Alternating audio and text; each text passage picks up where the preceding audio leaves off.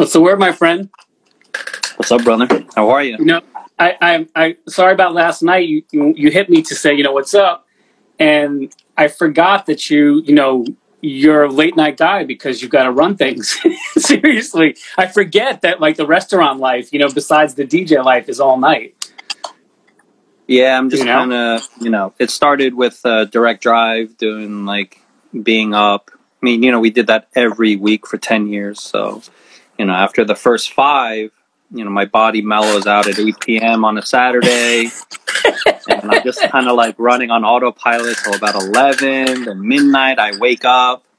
And then I'm up till like 6, 7.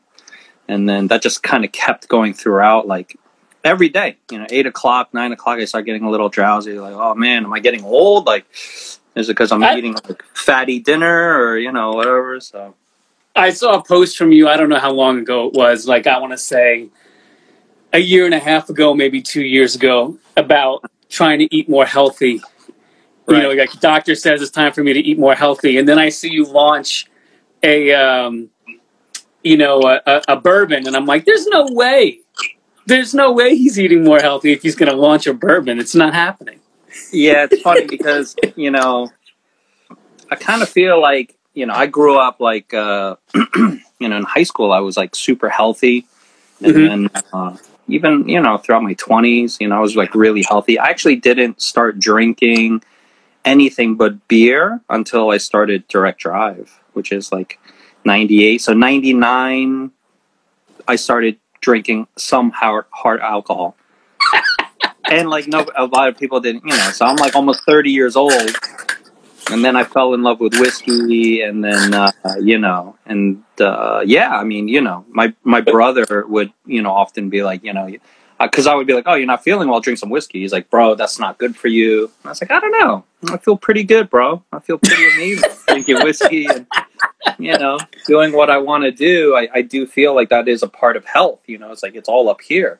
A lot of health. Part of your mental. I agree with the part of it is the mental. You need to be able to, even if you're not doing something that's specifically good physically for your body, if it helps you mentally, there's that balance. You have to have that balance. And I agree with that with eating well, eating good food, because, a lot of people who are my age and who've been around, we've been in the business for a long time. A lot of people like never can guess how old I am. And I'm like, it's because my whole life, I've partied extremely hard and I've worked out my whole entire life and I eat well and I do all of it. But I think that balance keeps you young and mentally stable and all that kind of stuff. But let's go back to Direct Drive because it's funny to think Direct Drive, you did that for 10 years. So tell everybody about Direct Drive who doesn't know. So Direct Drive is one of the earliest drum and bass parties in Manhattan. Along at the same time, I think, with Concrete Jungle. I don't know when Concrete Jungle started. It was ahead of us by many years, like 4 or 5. 5, okay, because I remember Concrete Jungle at Coney Island High back in the day. Right. And then where did you guys start? You started at Wetlands, or you started at... No. I'm talking about Concrete started at Wetlands. So they were already, I was going to those parties, and then I was like inducted into the Shaolin Fist crew with, Delmar, Cassine, and all of those guys, Bodie. There's like a whole crew of like creatives, so they brought me on as part of the Shaolin Fist crew, started DJing with them. I started DJing at Coney Island High. But then I was kind of like, doing my day thing, which I was actually a Taekwondo instructor. I didn't know that. Yeah, that's what my life was supposed to be. My uncle is a grandmaster. I was basically sleeping, because I was working 70 hours a week, and then I was coming after teaching and stuff, coming all the way into Manhattan to promote or go to like different parties, and then I would only sleep like probably like 3 to 5 hours a day. Yeah, sounds like all of us who had that hustle, right? That's the hustle. Yeah. So I did that for many years, and then when I was DJing out, cutting dub plates, and really trying to get in, like really just like I'm thinking in my brain, this is what I want to do. So I had a conversation with my uncle, and he's like, "Oh, okay, all right, good luck, you'll be back." And that was a long time ago. Who is your uncle? Is he somebody? My son's into Taekwondo, and he does West Side Taekwondo up on 103rd Street. It's actually in New Jersey. He's doing it in Jersey. Yeah, Master Cho. He married my aunt on my mother's side. Just so happened his name is Cho. My mother's maiden name is Her, but so it was Cho, and then when I was working for him, everybody thought I was his son. So, plus I looked really young. So people would be like, "Oh, is your dad home or dad here?" I like, "Yeah, I think he's around here somewhere, but why don't you come in? Let's talk about your training, your son or you or whatever." So you're a black belt then, obviously, and then I'm a dark one. Yeah, a dark belt, dark shade. That was a long time ago though, if I got you. Listen, I'm just talking about it because it's interesting to me. Because my son is big into it. Before we had to leave the city, because of all the craziness, I think he's a red black now.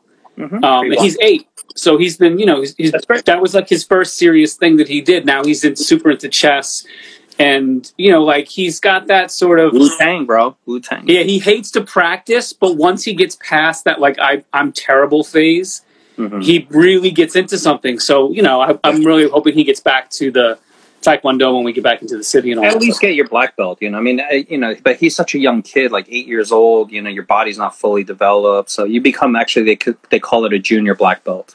Yeah. Then when you get older, but it, like anything else, it's kind of like a apprenticeship type vibe. It really depends on the teacher. If your teacher's like a survivalist, then that's the type of training you get. So a lot of art, my uncle was always surprised at how many children I had. I would have like 40 kids on average. 40 in a classroom with just me. And he was like, "How do you get so many kids?" And the thing is, I made them do a lot of discipline, like standing in attention position. They can't leave until, they're standing there. But I would make it fun. I wasn't, but I was just explaining to my uncle, I was like, this is our life. We train, we practice, we do all kinds of stuff, but for the kids, it's a part of their life. So the only thing they like being accepted, all the kids each other, and, but there was a definitely, you can't get higher than green unless you're A student, straight A. And I would be really involved. And then, it was it was a really beautiful thing because, then I went to other schools and obviously, I'm going to look for my son, and it's just very different. Every school is different. It really depends on the instructor's focus and stuff like that. But if it's really a lot of discipline, respect, teach them how to meditate, and really you see kids transform the way they walk, they talk, they stand up, and and the amount of confidence level is really it's really crazy, how you can transform. We found that the opposite for Miles, because at least what the first experience for him was. Here's somebody else who commands respect, and also you can't mess around, and they're going to yell at you. His teacher would yell at him or yell at the class if they weren't doing the right stuff. And now we loved it as parents because we're like, look, finally somebody else is yelling at the kid and not just us. So they see that the world is not just these two people with a set of ideals. There's things you need to do to move forward in life. Yeah, and I think that was his first real taste of that from somebody else. And then the process of getting your belt and learning your forms and doing all that it's important because they get rewarded. Yeah, it's always better to have a third person. It doesn't matter how even people are like, "Oh, your kids must be so disciplined." When I was younger, and I was like, "Nah, my kid doesn't listen to me as well." Because he's your kid. My daughter's, beautiful soul, super smart. And, she was born in 2000. So she's 19 and I'm going to be 20. And then I got my fat Buddha baby. He's 3 years old, but, and even him, it's he doesn't listen. He's just like me, I don't really listen. I want to do what I want to do. And I learned the hard way. And that's it. All I can be is kind of bumper guards and make sure it doesn't fall off a roof and stuff like that. So talk about, so you formed Direct Drive. Because I remember all those cats. I did a couple of Delmar and, whatever happened to Cassian, by the way? Where is he? I've run into Delmar here and there. I've never run into Cassian. Yeah, he's in Cali. Oh, that's why. I spoke to him the other day on Facebook. But so I started this party with a guy, DJ Lion. We did Rumble sessions, And then I was kind of like, I kind of want to do my own thing. I remember Lion. Didn't he have the dreads? Mm-hmm. Yeah. Yeah. Yeah. He had like nutty jungle nut and a hair. Yeah, it's funny. You reminded me of. I think of Lion Dub, but I forgot about Lion. He was like DJ Lion. Yeah. So and then I kind of started DJing by selling mixtapes through Liquid Sky and Jen's Rocker and this other guy Elijah. They helped me. They just sold my tapes. It was like crazy because they're like, "We're out of your tapes." I'm like, "I just gave them to you." And they're like, "Yeah, we sold them all, like all 10. So bring in 20." And I was like, "Bang, another 20 gone." I'm like, wait, like what's going on? And then I kept selling them. Then I was like, all right, I guess I'm going to start DJing. Then started DJing, going out a lot more. Then linked up with Cassine and the Shaolin and Delmar and the Shaolin Fist crew. They brought me on. I guess Delmar or Cassine was just like, oh, he's part of the crew now. And then I started playing out, and I was like, oh, I want to start throwing parties. Did some stuff with Lion. We brought out some heads to Rumble sessions, but then, it was difficult. It didn't last that long. And then I was like, I kind of want to do my own thing. So I did a party for my birthday at Backtune. And then, it was only 2 weeks out of the month, the first like 3 or 4 months. And then he was like, hey, what about doing weekly? So I was like, okay. And I was like bringing sound in and doing all kinds of... I remember Backtune. That place was a mess. Yeah, it was a mess, yeah. As everything else was in the city, though, I always try to explain to people, like, being a DJ back in that time, facilities were not prepared for low bass music. And so hip-hop and dance music always had to play in these sort of, like, poorly fitted rock clubs or clubs that were made really for rock performance. They weren't really made for club music. And so there was always this thing where you had to like reinforce everything that you did because it always sounded like crap if you didn't.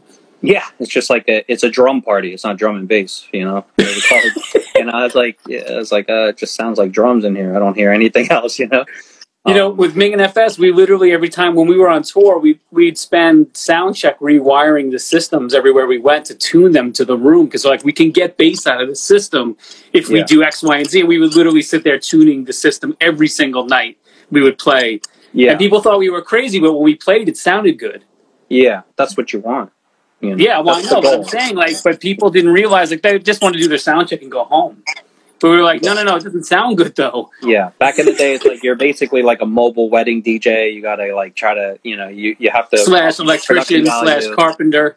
Yeah, and then all the DJs who just show up to play, like, yo, man, it's just like, you're not doing... Either you're part of the solution or you're part of the problem.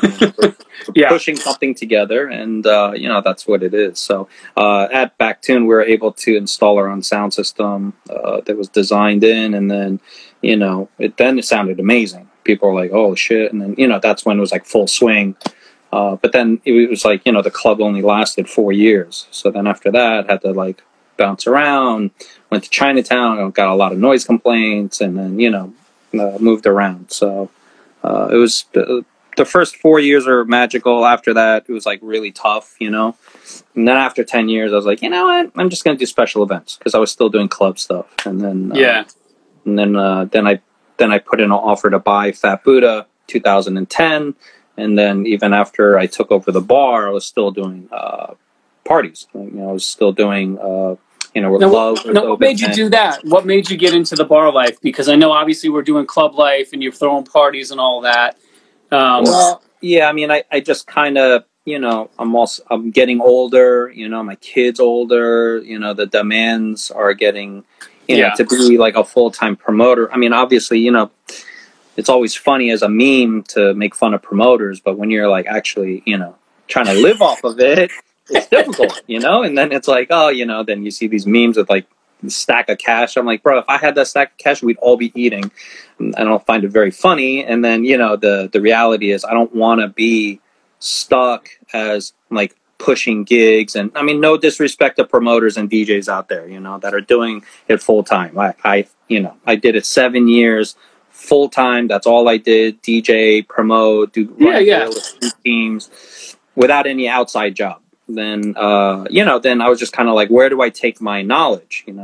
Obviously I left the comfort of running multiple schools and a regular paycheck to follow my passion without any kind of, direction. I just try to stay on that trajectory of doing things that interested me and the things that I was passionate about. And then I DJ'd a birthday party at the place. It was called Forbidden City. And then I noticed I didn't have a lot of liquor. So I said, hey, I asked the birthday boy, I was like, yo, do you know these owners? And he's like, yeah. And I said, can you ask them if they'd be interested in selling?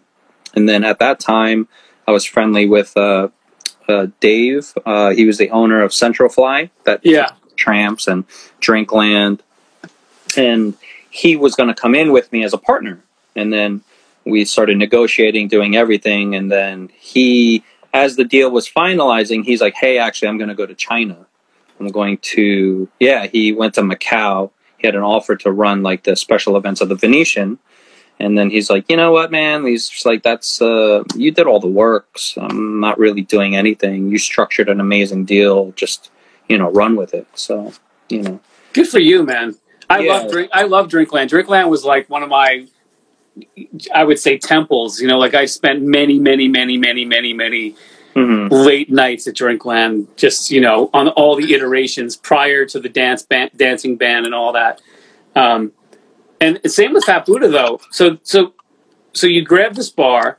It's in a prime location. It's in the East Village, where like before the East Village is changing. So you're like, and it's also sort of the heart. It wasn't prime when we moved in, though. I know that. The whole avenue was like, there's barely any businesses open. Nobody was really coming up north of like St. Mark's, really 9th, on Avenue A. Yeah, I remember that. I mean, that was prior to, way before Arlene's Grocery. What was the place that was in the basement that was right around the corner? You went down the basement. There was a club in the basement there. Oh, where Camouflage was? Was it Camouflage? Well, Camouflage was there. What was that called? I don't remember. But they had like the fans. Was that 2A or something like that? No. Stuff like that. I don't remember. It's no longer there. I think it's Drum now. Drum, right. Drum, yeah. Yeah, is that still around?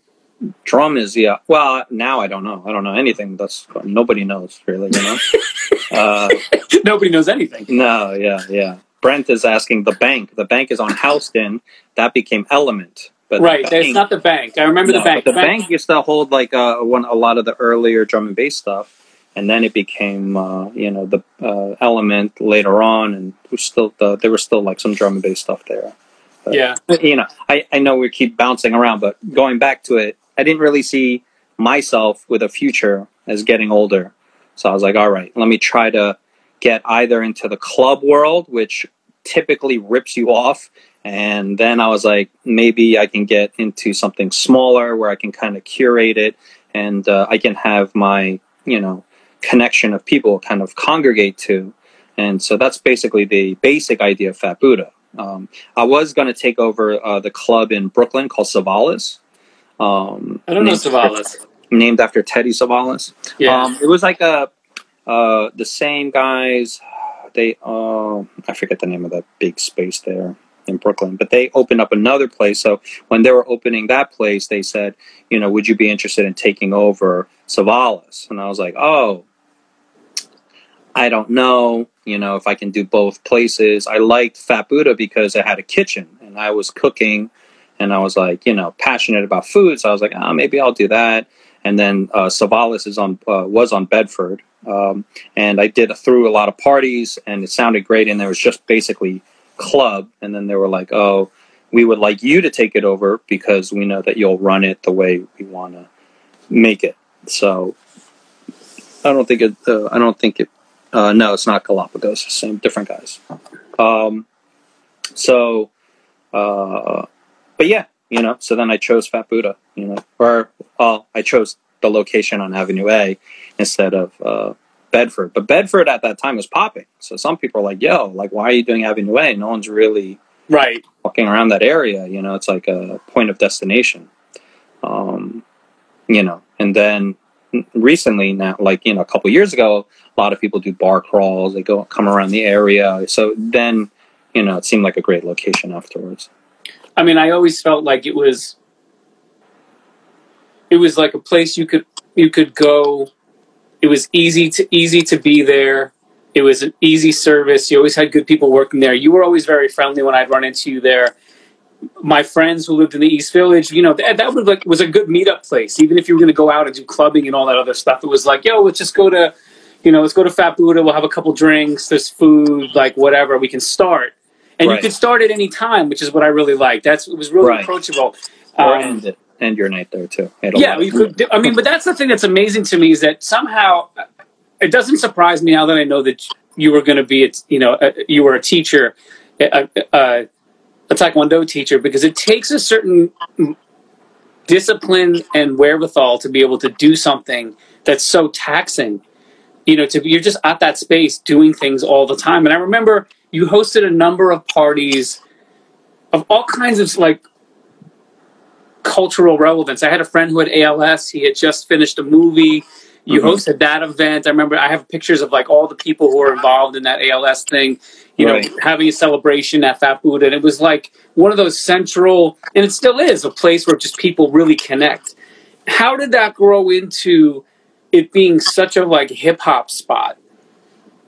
Well, that was the initial thing. Like when I opened up, people thought it was going to be an electronic bar. They were like, "Oh, we're going to do breakbeat and jungle." Right. I was like, "Nah, I'm going to do hip hop." And they were like, "What? What do you know about hip hop?" And I was like, "Oh, I know Mike G of the Jungle Brothers. I know, his uncle is Red Alert, and I just want to play like golden era hip hop, like R&B, and kind of focus on that." So, it started kind of with that, where I was DJing there, and people that's why actually I changed my name from DJ Soul to Lord Kimchi, because Lord Kimchi is like my hip hop thing, where I'm like, all right. Like Lord Finesse. Yeah, right, a little bit, or it could have been Cool Kimchi. I'm not sure, with a K, I like the Lord though. It's good. Yeah, and it's actually my manager with Carlos would always say, like, when I would walk in, he'd be like, Lord Kimchi, and then, we'd laugh and whatever. Like, when I used to walk into Fat Buddha, I'd be like, homeboy, so everybody, a lot of people, they always, when they see me online, they say, homeboy, and they're like, what is that? Like, even my friends would be like, why is that guy yelling homeboy at you? And I was like, oh, well, that's what I did at Direct Drive. I would call people, and I would say, homeboy, like, what's up? And I would be, oh. Yeah, like, what's that? just keep going. Yeah. So that's what happened. And then at Fat Buddha, I'm like DJing, and I was like, hey, listen. But some guys, they were like only playing like golden era stuff. And I go, nobody wants to hear this on a Saturday night. Like, they want to hear like the Brooklyn mashup stuff, and this is like 2010, so this is where like all the mashups started coming out. I was doing parties elsewhere, and I was like, this is the vibe I want like a cool party that is palatable to everybody. Drum and bass is very specific. Not me, speaks to me, but if I play I get that. I used to tell that to people all the time. I was like, listen, drum and bass has my soul, but it fills in all the crazy spaces in my mind, but the tempo is not for everybody.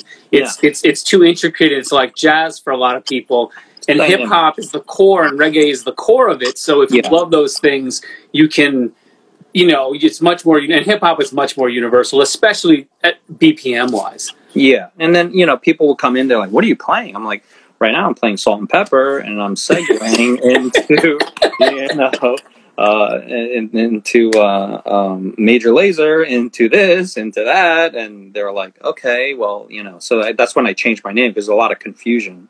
Because I would put on the, I'm DJing Saturday, they would come in, they'd be like, what are you playing? I was like, I'm playing everything, like, and back then, like Josh Link, rest in peace, he loaded me up with a lot of music, and I was like, playing a lot of hip hop, and I got a lot of music from him. That's when I started to, try to start doing more party rocking stuff, and then I got a lot of corporate gigs to survive the drum and bass seasonality of it all. Yeah, and, I was able to pay for Christmas gifts and during the holidays because of those corporate gigs. And I would just land 2 or 3, but they're like $1,000 to $3,000 a gig, and I was like, this is great.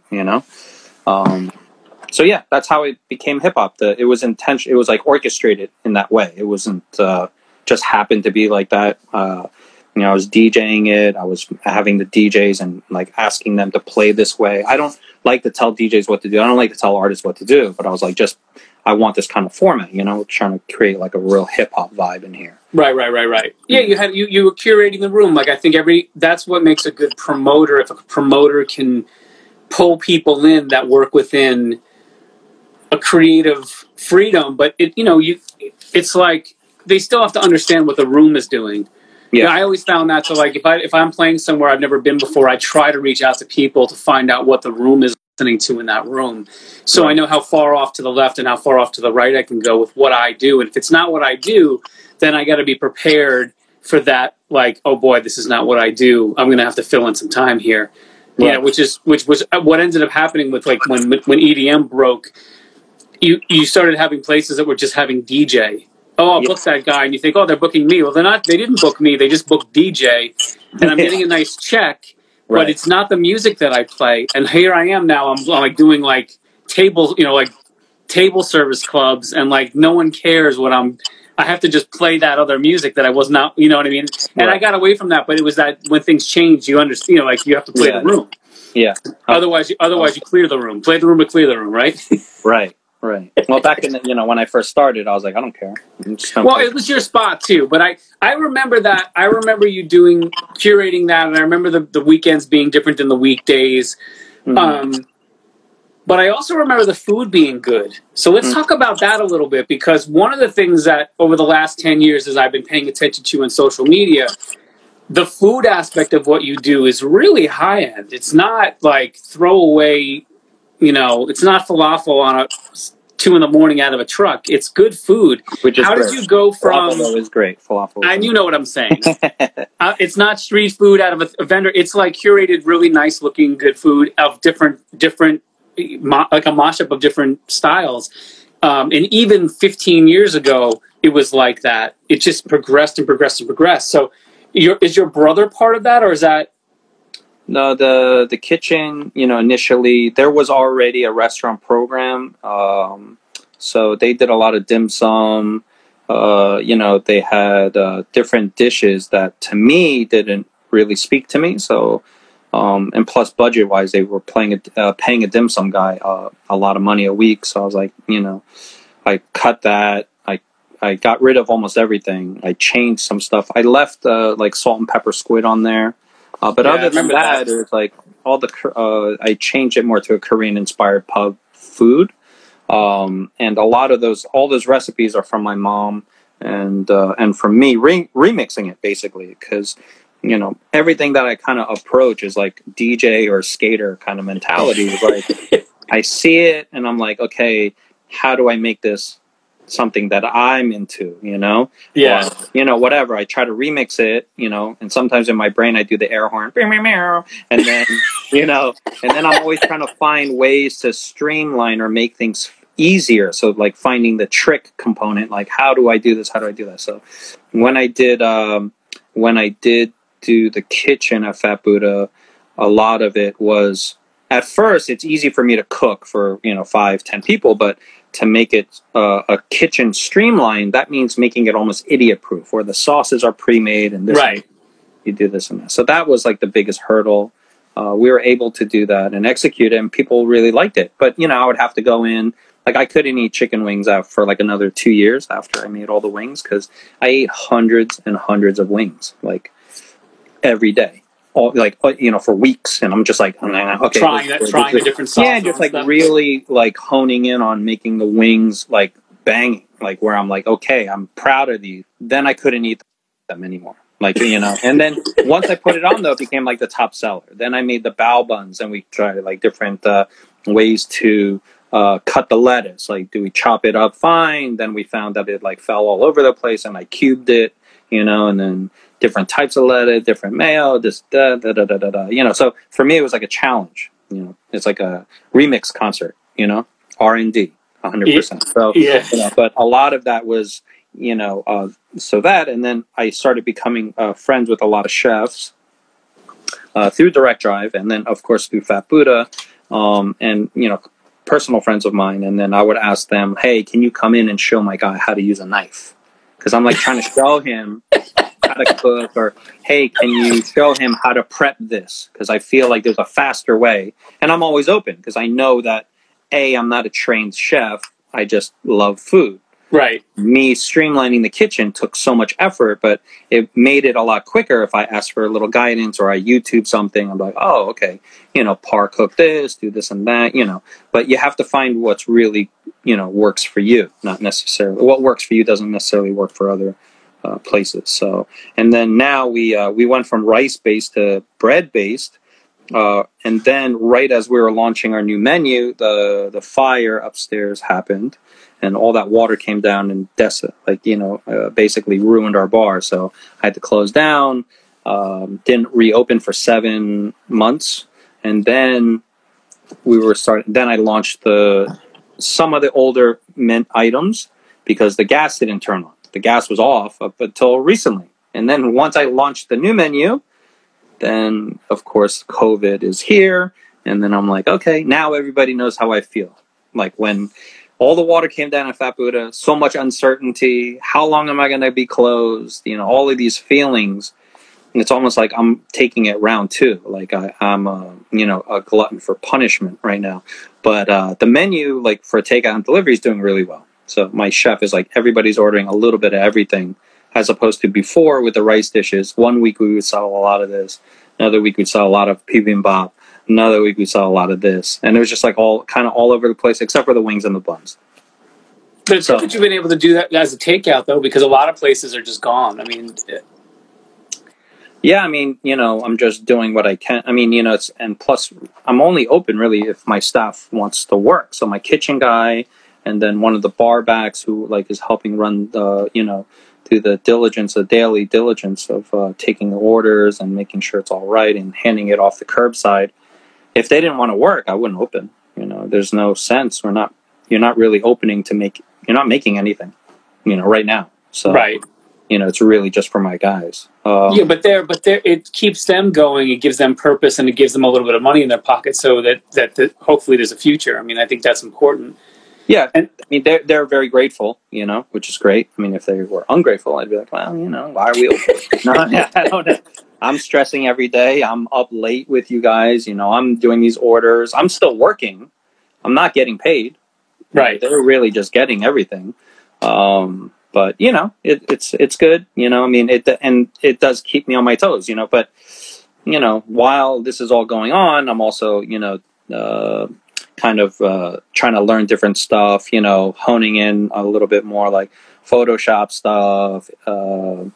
I've been doing After Effects. I just started doing some After Effects stuff. I got into After Effects for a little bit, but it's like it's such a deep, that in Premiere, it's such a deep tunnel to go down that I go for a little while and then I have to pull back and focus on things that make me money and all that other kinds of stuff. Right. But it's a good time for all of that. Yeah. I mean, I'm definitely, in the beginning, drinking a lot more, eating a lot. I'm like, don't know what day it is. I'm like, okay.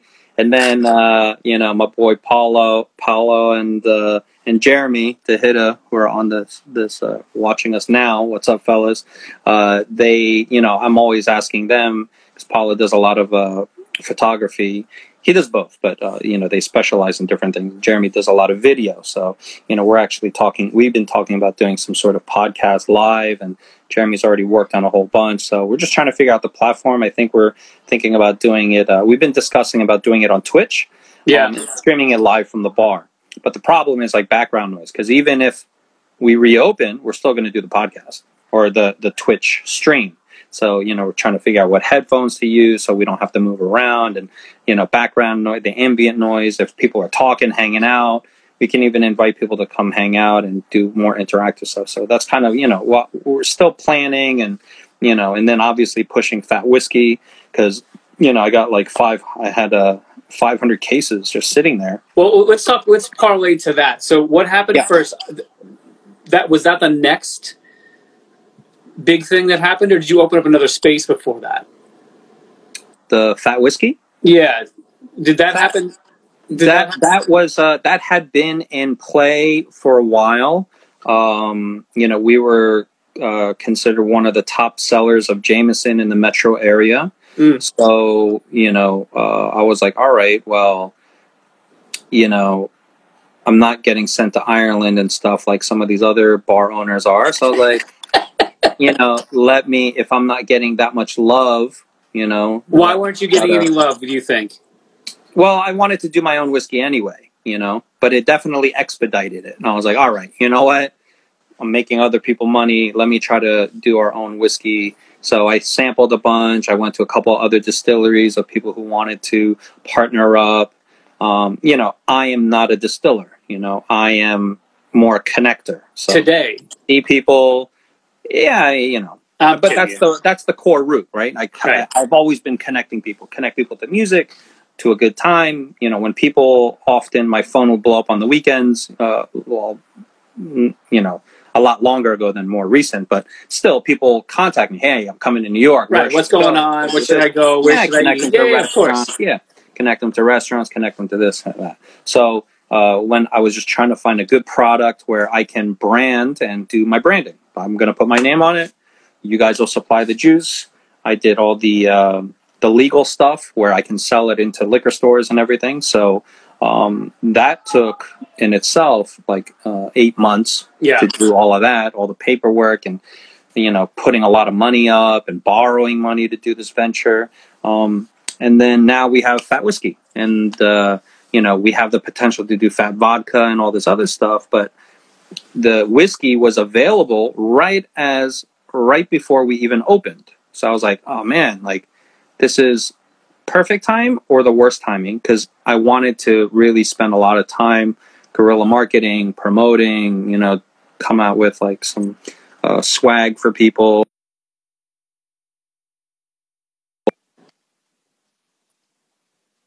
It is. Then we reopen the bar. Then we have Fat Whiskey.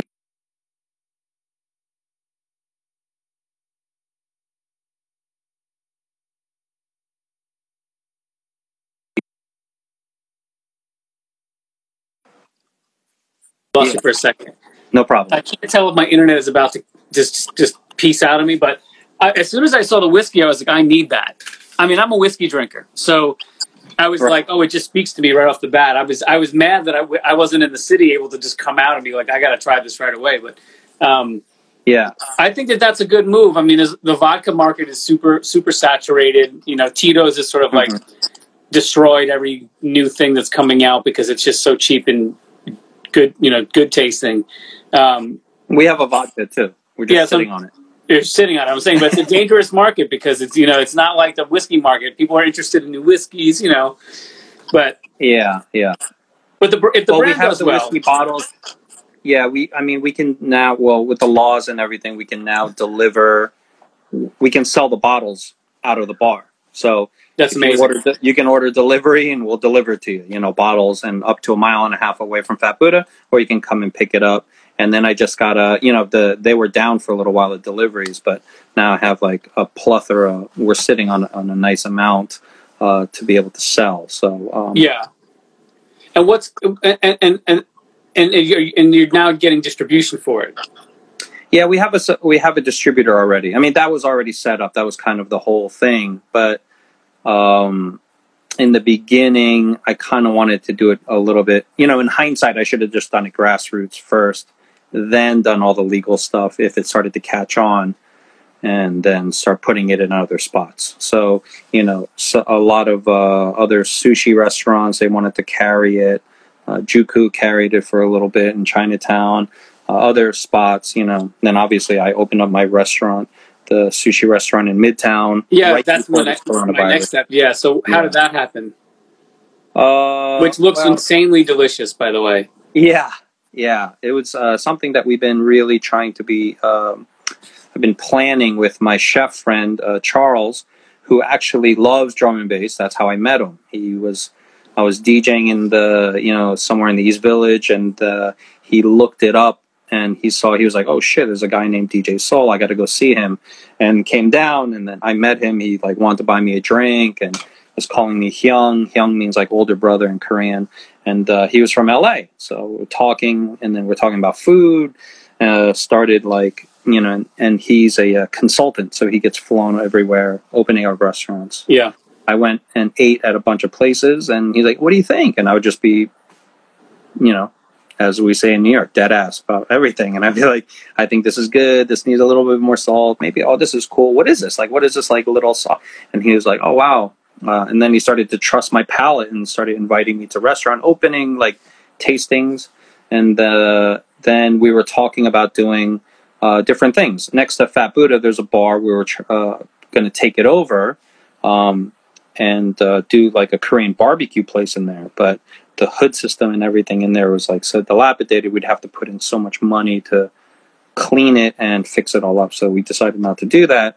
And then we're talking about doing a Japanese restaurant, Japanese, and grill, Korean, like, a little bit of all Asian influence, basically. So that's when I came up with Omomo as a name. And that means, oh my God, in Korean, Omomo. Funny, because when I look at it, it just makes me go, nom, nom, nom. Nom, nom, nom, right. That's what I thought it was, to be honest with you. Nom, nom, nom, right. If you put an N in front of it. Yeah. So, and then worked on that branding a little bit, and it really stuck, and I was like, oh, this looks so cool, and then, poured everything that I had into it, borrowed money, the saying, the adage is like, bet with your head, not over. I bet over my head with it, and it's just sitting there. So we close it down, and I was like, all right, hopefully we get to reopen. Hopefully Fat Buddha, it's all hopeful, I want to know who Misty Cho is, because she's like, that's what old Korean ladies say. She's my niece. Hey, what's up, Misty? She's keeping it real down there. Yeah. That's a shame, but it's people should check out the Instagram and look at the food. It looks amazing. I immediately was like, I need to be there. I wanted to figure out a date night for my wife, and then this whole thing, Mike told you, and then this whole thing, like, when, hit, and, I know, it's crazy. It is what it is. It's the same for everybody. I think it's harder for different businesses. We're all doing this together. That's the best thing I can say. You have family, you're with your family, all that, everything is good, you're healthy. Well, I have some friends who didn't make it through this. I have friends who got super sick. Like, I have friends who, they haven't been working at all. I've been lucky enough to be able to work. I'm not in the city right now, so it's good for me. It's whatever. We'll come back. But you need to open something in Harlem when I get back to Harlem, though. Right. Harlem needs good food. I'm going to tell you right now. Yeah, Harlem needs good food. I usually get offered a lot of different opportunities. They were asking me to do something in Harlem, and that was before Omomo. And I was like, well, from the East Village, if I can do Midtown, Omomo, then Harlem's very simple. Then it's one skip. But to come all the way from Fat Buddha all the way up to there, of course. This is also when I was living in Crown Heights. I was like, me from Crown Heights going all the way up to Harlem. I was like, Where are you now? I just moved out to Queens. All right, yeah. So full circle almost for the little guy. Yeah. I never lived in Queens. I didn't even. I was so busy with everything going on that I didn't even really know. I came out here one day just to look around, put a deposit down on the place. I stood out on this little deck that we have, looking around, and coming from Crown Heights, it's all West Indian or Hasidic, and everybody's Asian. I was like, holy shit, it's like so Asian up here, sprinkle of white people. But I was like, wow, this is so and it was so quiet here that when I went back to Crown Heights to, hang out, the window was open. I was just like, it lived right on Eastern Parkway. I was like, damn, it is so loud here. Right. Well, it's quiet. You move to somewhere quiet, but it's really, it's good for your soul when you can detach from the speed and the noise of your life and come home somewhere where it's quiet. In Harlem, where I live, it's really quiet. Right. Sometimes the street's a little bit lively, but our bedrooms are on the back, so it's always quiet. Super quiet. Yeah. My chef actually lived in Harlem when we were opening up, and I was like out there, and I was like, it's really nice out here, It's really nice. Yeah, a lot of cool African restaurants. It's growing very slowly. The hardest part, I think, for Harlem in terms of restaurant growth and growth in general for stores is that because it's a very working class community, people eat at home with their families. They work, they come home, they eat at home. So going out, there's a lot of young people that come out. But the things that people don't do correctly is they open bad restaurants in Harlem, restaurants with bad food, unhealthy food, things that we don't need. Right. And I think the restaurants that have come in and offered something interesting and different and diverse have done very well and been able to stay open. And I think that sometimes in Harlem, people pull their punches too much. They don't bring their ethnicity hard enough, which I wish they would do. There's not, you know what I mean? There's not enough spice to do what they want to do, really. You right? think so? I mean, I think that comes across on every platform. When you want to do music, you're like, oh, I don't want to, I mean, look at Aphex Twin, his, and Children of Man, you listen to that soundtrack and you're like, this shit is crazy, but that's kind of cool, it's like, right. I listen to it, I'm like, oh, that's amazing. It sounds more futuristic than a lot of other stuff. And then, when people open up restaurants, they're always behind that money ball, like that 8-ball. And that 8-ball is there, but it's also self, in your head, Even when I was doing Korean food at Fat Food, I'm like, bibimbap, I don't know if people are going to, no one was pronouncing it correctly. I know, but New Yorkers love food with flavor. I mean, I'm a huge fan of Asian food in general. Korean food is always been one of my favorites. K-Town and all the different barbecue places, and then Korean food mixed with Japanese food is a really good combination because you get the clean fish, sushi stuff with the cooked Korean, and the combinations. Right. The spice is really, I think that's been very successful in the city in general because people are looking for that new flavor, that clean or savory or, It's kind of like, there's so many like cuisines of Chinese food that I like just kind of learned from living out here in Queens. And, China is huge, and each region has their own kind of thing. And I just started learning about all of it. But to stay successful, I guess every one of them sells General's chicken, so it's kind of like, you can kind of, if you go too hard body karate one direction, it'll go over people's head, they'll be like, what is this? And then you're going to, your waiter's going to sit there explaining every little thing to them. Whereas like Korean food is very lucky. We've been extremely lucky with Korean food because now everybody kind of knows what kimchi is, I mean, growing up, my friends would be like, bro, cover that shit. It smells. Right. And they're like, yeah, all right, that's stinky stuff. And now they're like, oh, actually, I kind of like kimchi now. Was that the stuff in your house? I was like, yeah, bro, that's the shit you used to I feel like that's what happened to sriracha. It's like sriracha became this thing that like now people can't live without. But if 10 years ago, they would have thought it was the weirdest thing ever. Yeah. And just explaining it, and it was always in my house. So, and it was like it smelled, So yeah. Did your mom or your grandmother make her own? Yeah, my grandmother did everything from scratch, like the Korean pepper paste, the gochujang. Mm-hmm. She would make huge things, and she'd be like, "You want to help me?" And I was like a little kid, and I was like, "No." I'm like, well, it's fun, But in hindsight, I was like, "Damn, I kind of wish I could make that right now, But you make it's like so much. It's like, there's not a lot of time. We have about 10 minutes left, and this has been amazing for me because I've never talked to you about sort of the full sort of from the D&B world, how it's connected your whole life, which is kind of amazing, your professional life. But let's talk about the stuff, the food delivery that you're doing for the first responders and at hospitals and all that. How did that come about? And talk about it a little bit. Yeah, I mean, like during the pandemic, we actually have a lot of nurses that come to Fat Buddha, and I would always talk to them about stories, horror stories, and funny stories. But when this was all going down, and then I kind of saw everything happening, and then of course with the restaurants, there's other larger names that are doing the feeding restaurants. So I wanted to do something, so I signed up for all of them.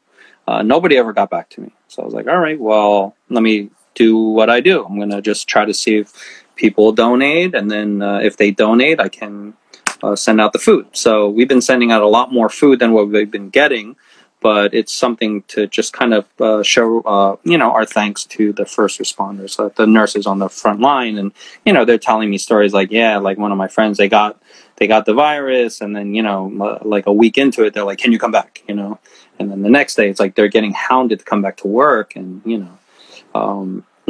just to try to show appreciation. So we just called it Feed a Hero US because every other one was taken. So feedahero.us, and then we take donations for, food. Some people donated like $400. I was like, oh my God, that's so gracious, And even right now, they still, like, all the nurses are so appreciative of it.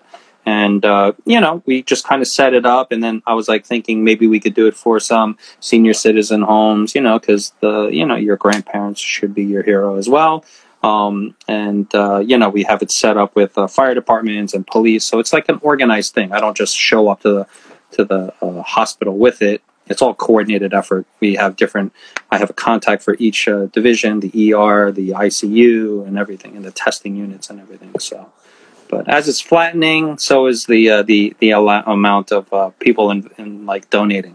So lately we haven't done that much, but someone just donated $50 the other day. So probably going to go out and feed another unit. I love it. Yeah. So again, tell everyone where they can donate. Feed a Hero US. .us online, or you can find us all on most of the people that are logging on, they already know us, so they can find all the info on Fat Buddha or Omomo as well. Omomo NYC, right? Yeah. .com. Yeah. But it's funny. Yeah, it's funny because Fat Buddha Bar, a lot of people don't know how to spell Buddha, me included. When I first opened the bar, I had to Google it. So I did another website, livefat.nyc. So livefat.nyc is easy to find, and you don't really mess that up. So there's a link there to donate to Feed a Hero and for Fat Buddha. There you go. Yeah. So Direct Drive, you doing any Direct Drive reunions? I'm sure it's about that time people are starting to think about it, right? Yeah, maybe. Not now. I see the smile on your. I mean, obviously, but when things get back together, I see the smile on your face. Yeah, I mean, I love Direct. Brought me all around the world. It helped me open and do anything and everything that I do. And I still love it. I still, when I would show up to shows, people are like, damn, you're here? I'm like, yeah. I don't go out that often, but when I do, it's select, But, at the same token, I can't go out that often. And, of course. Yeah. And I love the music, and I wish it were more popular, but it is what it is, It's funny because I've always felt the drum and bass and jungle was a very special thing for me. And though professionally, when you're doing it and you're making money from it, you want it to be bigger because you want to make more money because you're investing so much time in it and you're touring and all that. Mm-hmm. But I understand why it is the size that it is. It's not for everybody. It's special. And that's what I think is unique about it, is that it doesn't need to be the trance of America. It doesn't need to be this right all-encompassing genre for me. It always just is a special thing that, it's not me as a musician now. I've kind of grown past just that as a genre, as the only, you know what I mean? Yeah. But I still, on a Sunday morning, I'll put on some liquid drum and bass and just enjoy myself. You know what I mean?